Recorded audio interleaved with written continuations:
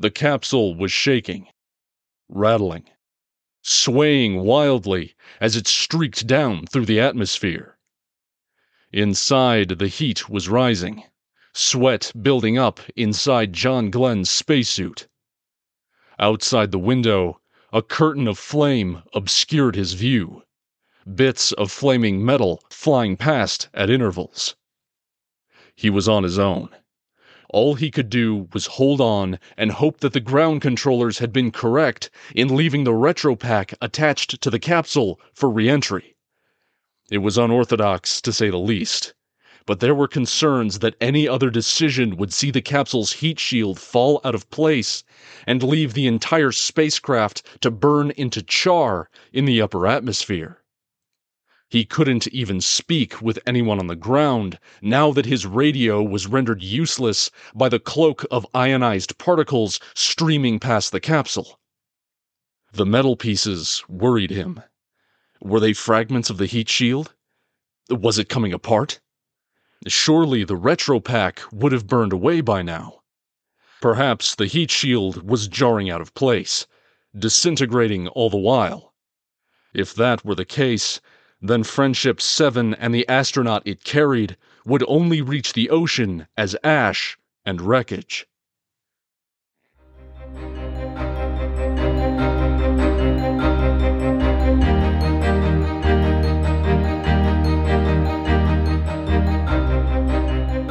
Welcome to episode 13 of Frontier of Infinity, Fireflies and Fireballs.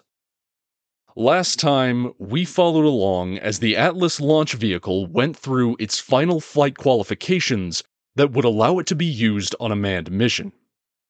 After the successful launch of the chimpanzee Enos, the Atlas was officially given the green light to carry a human, and John Glenn was scheduled to embark on America's first orbital flight on the 16th of January. In this episode, John Glenn takes to space aboard Friendship 7.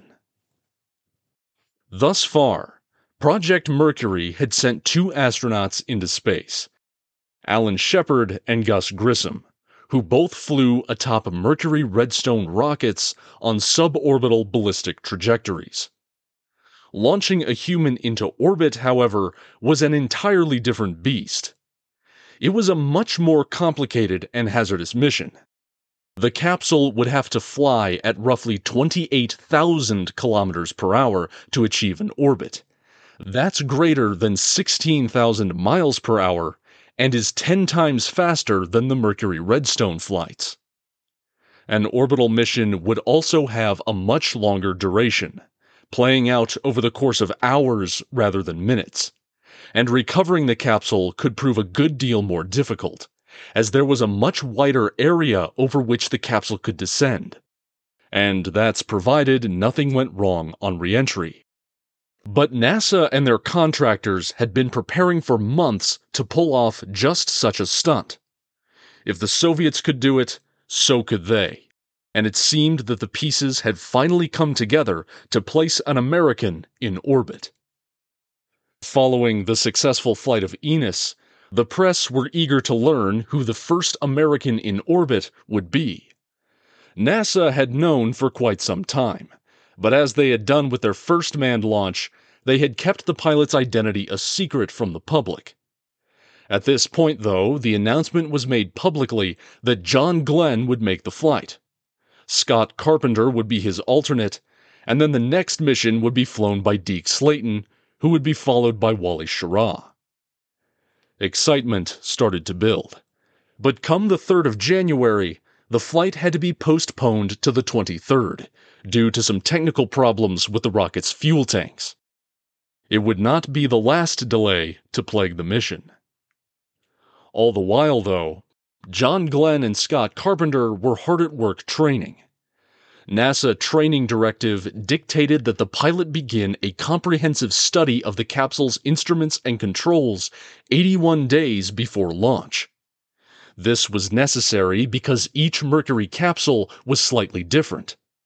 They were not turned out on a factory floor as perfect clones. Each one had its own little quirks and intricacies, which differed not only from the other models, but also from the simulators the astronauts used.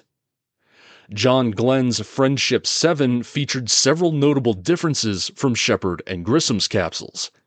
Perhaps the most pronounced of these was the use of an ablative heat shield rather than a heatsink model. The heatsink shields had performed perfectly well on the two Mercury Redstone flights, but they would be insufficient to protect a capsule descending from an orbital flight, as the capsule would be moving much faster, and thus would encounter more heat and pressure. At 72 days before launch, the astronauts were to spend at least 3 hours per day in the simulator running rehearsals for the mission to come. But all the while, the controllers in charge of the simulation would start to throw the astronaut curveballs in the form of crisis scenarios. Suddenly, the batteries on the capsule might go dead, or a thruster would malfunction. It required the astronauts to stay light on their feet and cool under pressure, while simultaneously allowing them to practice how to respond in various dangerous situations. Leading up to his orbital flight, Glenn flew the mission 70 times in the simulator and faced 189 system errors. 1 month out from the launch, the dress rehearsals began. During this process, the pre-flight procedure would begin from the point the astronaut woke up. They would be roused early, eat breakfast, undergo their medical exam, suit up, and ride to the launch pad where they'd mount the rocket. A week later, the process would be repeated, but this time the gantry would be retracted. Then, the following week, the gantry would be retracted, and the countdown would run all the way to 0. And finally, the next week, the launch would go through for real. While the astronauts were training, so too were the recovery and tracking teams. They had to remain just as sharp as the space jockeys, as their role was every bit as critical as those of the pilot. Most of the personnel in the ground stations were largely inexperienced, many of them having never served outside of the United States before. But there was nevertheless a real chance that they would have to make very important decisions throughout the duration of the flight. Some of these stations had full command and control authority over the spacecraft, and could issue orders to the capsule if necessary. In the case of a crisis, a 20-something-year-old operator in a far-flung tracking station might prove to be an astronaut's only hope for survival. The personnel were ready, but bad weather scrapped the 23 January launch, and then the 30th of January saw another delay. Some fuel had been found between the fuel and oxidizer tanks, which would take some time to correct, while the tracking and recovery teams were forced to sit tight all around the world and wait. The launch did not occur until February 20th, 1962, when a few other problems necessitated further delays on the launch pad. A faulty bolt had to be replaced on the capsule's hatch, and then a momentary power loss at the Bermuda tracking station took some time to correct. But come 9:47, the Atlas rocket carrying Friendship 7 fired its engines and started towards space. Right before liftoff, Scott Carpenter, who was serving as capsule communicator, or Capcom, called over the radio, "Godspeed, John Glenn." The rocket rose nicely, and as had become standard, the ride grew rough as the rocket passed through the region of maximum dynamic pressure, or max Q, before evening out. An automatic guidance system manufactured by General Electric locked onto a radio transponder on the rocket and kept it on course as it burned for orbit. 2 minutes and 14 seconds after launch, the two booster engines on the Atlas cut off and were jettisoned. The rocket's main engine, known as a sustainer, continued to carry the rocket upward until it too cut off at 5 minutes and 1 second after liftoff. The capsule's speed at the end of the burn was 1.25 miles per hour lower than planned, about 2 kilometers per hour, but that wasn't a serious concern. Calculations conducted on the ground confirmed that Friendship 7's trajectory would be stable well beyond the planned 3 orbits. The call came over the radio that Glenn was, quote, good for 7 orbits. He was actually good for many more than that, but this led to a common misconception in the press that Glenn was supposed to complete 7 orbits. Glenn was shrouded in silky black, the pale Earth looming below. He had achieved a stable orbit and was on his way. It was estimated that it would take him roughly 88 minutes to circle the globe once. Glenn flipped the capsule around as was usual, where he was able to see the spent rocket behind him. He tracked it for about 8 minutes, estimating its distance from the capsule all the while. Readings on the ground revealed that his estimations were highly accurate. A good sign, as the ability to estimate the distances between objects in space would be a critical requirement for a future orbital rendezvous. The first leg of the journey was quite smooth. As he soared over the Indian Ocean, he became the first American ever to witness the sunset from orbit. Peering out of the window, he reported to the ground, quote, "This moment of twilight is simply beautiful. The sky in space is very black, with a thin band of blue along the horizon. The sun went down fast, but not quite as quickly as I expected. For 5 or 6 minutes, there was a slow but continuous reduction in light intensity, and brilliant orange and blue layers spread out at 45 to 60 degrees to either side of the sun, tapering gradually toward the horizon." End quote. On the night side of the Earth, he spotted landmarks and weather formations, witnessing the distant chaos of a thunderstorm as veins of lightning fanned out in the clouds and lit up the sky like flashbulbs. He tried to spot a flare fired from a ship down below as well, but the weather prevented him from making it out. Up above, he could see the stars, shining with a vast ebullience that simply wasn't possible under the Earth's atmosphere. As he passed over Australia, he had a pleasant conversation with Gordon Cooper before he prepared the periscope to observe the sunrise. Starting as just a scintillating crescent, the sun shortly exploded over the horizon, bursting with warm colors like a luminescent diamond in a ring. As Glenn was watching this miraculous natural display, he noticed something peculiar. His capsule was suddenly surrounded by tiny lighted flecks. At first, he thought the capsule had begun to tumble, and what he was seeing flit slowly past the spacecraft were the stars above. But he quickly realized that this was not the case at all. The strange little motes shone brilliantly, drifting leisurely past. Glenn reported, quote, "I am in the middle of a mass of very small particles that are lit up as if they're luminescent. They're a bright yellowish green, about the size and intensity of a firefly on a real dark night." End quote. As the capsule emerged into stronger sunlight, the entire swarm vanished. It wouldn't be until a later orbital flight that the true identity of the Fireflies would be revealed. But for now, they flew alongside Glenn's spacecraft like a legion of pixies, his very own cosmic escort. It was shortly after this encounter that the first major problem of the flight began to manifest. There was an issue in the attitude control system. The capsule began drifting to the right, and the yaw thruster that should have automatically fired to compensate didn't. This wasn't a terrible issue on its own. Glenn was able to switch to the proportional manual control mode and personally correct for the drift. But the problem continued to reemerge. Glenn cycled through the various control modes, trying to find the one that would allow him to correct the persistent drift at the lowest fuel consumption. But about 20 minutes later, when the capsule was over Texas, the thruster began to work again. Glenn switched back to automatic control, but then the opposite thruster began to exhibit the same problem. Glenn knew he couldn't trust the automatic system any longer. He would have to actively pilot the spacecraft for the rest of the mission.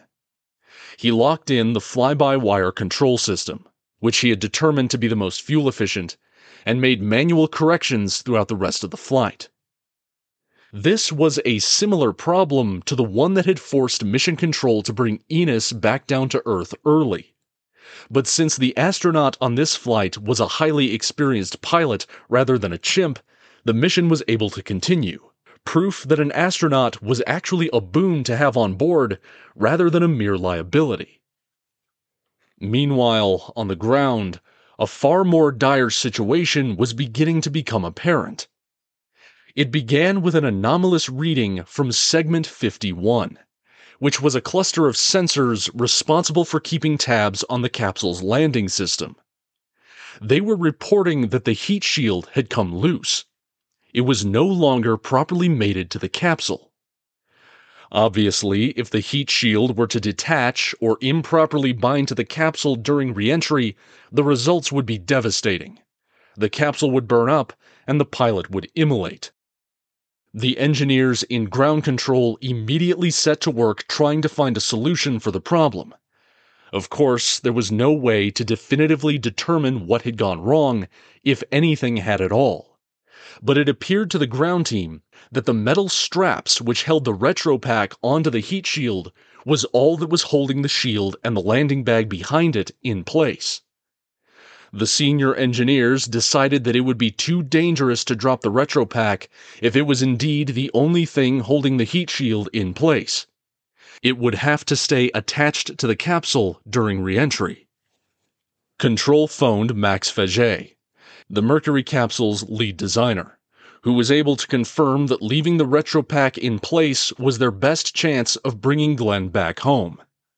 The heat of re-entry would eventually burn through the straps and destroy the retropack, but by that point, it was hoped that the dynamic pressure exerted by the atmosphere on the capsule would hold the shield in place. There was no way of knowing, however, exactly what effect leaving the retropack on would have during re-entry. To make matters worse, there was also no way of knowing how it would melt and disintegrate. Having pieces of burnt and partially melted metal rattling around on the spacecraft could affect its flight in many different ways. Though there was yet another concern. If the retro rockets didn't fire properly, and there was any fuel left in the pack, then there would be no choice but to jettison it, as that fuel would inevitably ignite from the heat of friction and explode.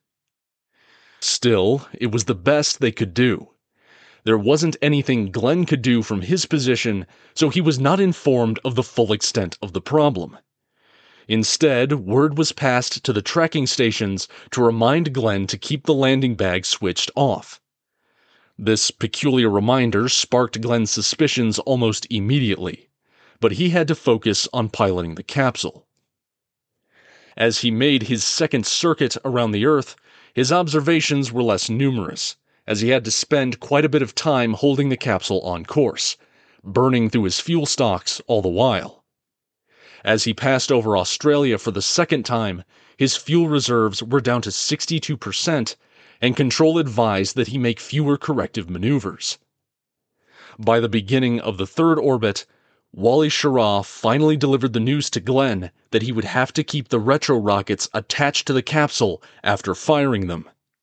But this change to the mission procedures meant that Glenn would have to bypass the automatic systems that would normally control the re-entry sequence and execute them manually. Near the end of the third orbit, 4 hours and 33 minutes after liftoff, Glenn manually fired the retro rockets. Fortunately, they fired properly, and Glenn left them strapped to the capsule as it started down for the atmosphere. At first contact, Glenn could hear scraping noises on the outside of the capsule, but nothing appeared to be immediately wrong. The capsule began to shake and sway as it was buffeted by the air, and a sheath of ionized atmosphere cut off the capsule from any communications with the ground. For the time being, Glenn was on his own. Eventually, one of the straps on the retropack seared away, and part of the pack sloughed off the side of the capsule, sending an audible bang reverberating through the interior. Part of the severed strap flung back and impacted the window over Glenn's head. It hung there for a few moments before it burned up and vanished. As he continued down, more pieces of metal went flashing by the window, conjuring fears that the heat shield itself was disintegrating at an accelerated rate, and that at any moment the entire capsule would be consumed by the flames. Though still, there was nothing he could do about it. The capsule began to oscillate wildly as the descent continued, and Glenn burned through the rest of his fuel trying to compensate. When the tanks for both the manual system and the automatic system ran dry, he had no choice but to ride it out the rest of the way. There was no shortage of anxiety at Mercury Control either. Alan Shepard continued to send messages skyward over the radio, waiting for a response to come through. The re-entry period stretched past 4 minutes, and still there was no response from Friendship 7. Friendship 7, this is Mercury Control. How do you read? Over. Finally, the radio cracked, and Glenn's voice responded. Loud and clear. How me? Relief washed over the ground station, and Alan Shepard asked through a beaming smile, How are you doing? Glenn said that he was fine, and further commented, That was a real fireball. The capsule splashed down and was picked up by the USS Noah. It banged against the ship's sides a couple of times before it was deposited on the deck, where Glenn called for everyone to keep back before he blew the escape hatch off its side. When he stepped out, he was drenched in sweat, perspiration streaming down his face and dripping from his hair.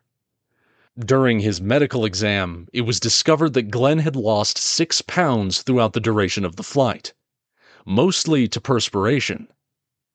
The capsule was also examined upon landing, and it was determined that the heat shield had never been loose. A sensor contact was, which had falsely reported the problem. But even despite the punishment it had received on re-entry, the capsule was in pretty good shape.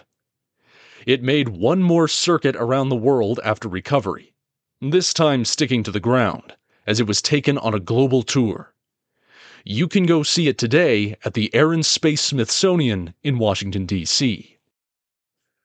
Naturally, Glenn was welcomed back to Earth as a hero. President Kennedy called him on the USS Noah before he had even returned to the States. But when he finally made landfall, he was greeted with a parade in Washington, as well as another in Cocoa Beach and Cape Canaveral. In Florida, Glenn rode in the back of an open-topped car with his wife Annie, who was clad in a bright red dress and shining white gloves, alongside the Vice President, Lyndon Baines Johnson. In New York City, they declared March 1st John Glenn Day, and on February 23rd, millions of people turned out to see Glenn as he paraded through their city just as he had done in Washington and Cocoa Beach. The Americans had finally pulled off an orbital mission. John Glenn had faced down death and emerged mostly unscathed. He had scratched his hand while activating the explosive hatch. The Americans had made another leap forward in the space race, but they were still well behind the Soviets. Project Mercury wasn't finished, though. After all, there were still 4 astronauts who needed to fly into space. When we return, we'll continue marching forward with Project Mercury as NASA prepares to launch a second astronaut into orbit. But before another American can take to space, one of the Mercury 7 will receive some devastating news. Thanks to all of you for listening. If you like this show and you want to help me out, please follow the podcast, share it with your friends and family, and give it a rating if you feel so inclined. It really does help. Our theme music is Crossing the Universe by Esther Garcia. You can listen to the full track and more of her music on Spotify. Until next time, I'm Tom. This is Frontier of Infinity. I'll see you among the stars.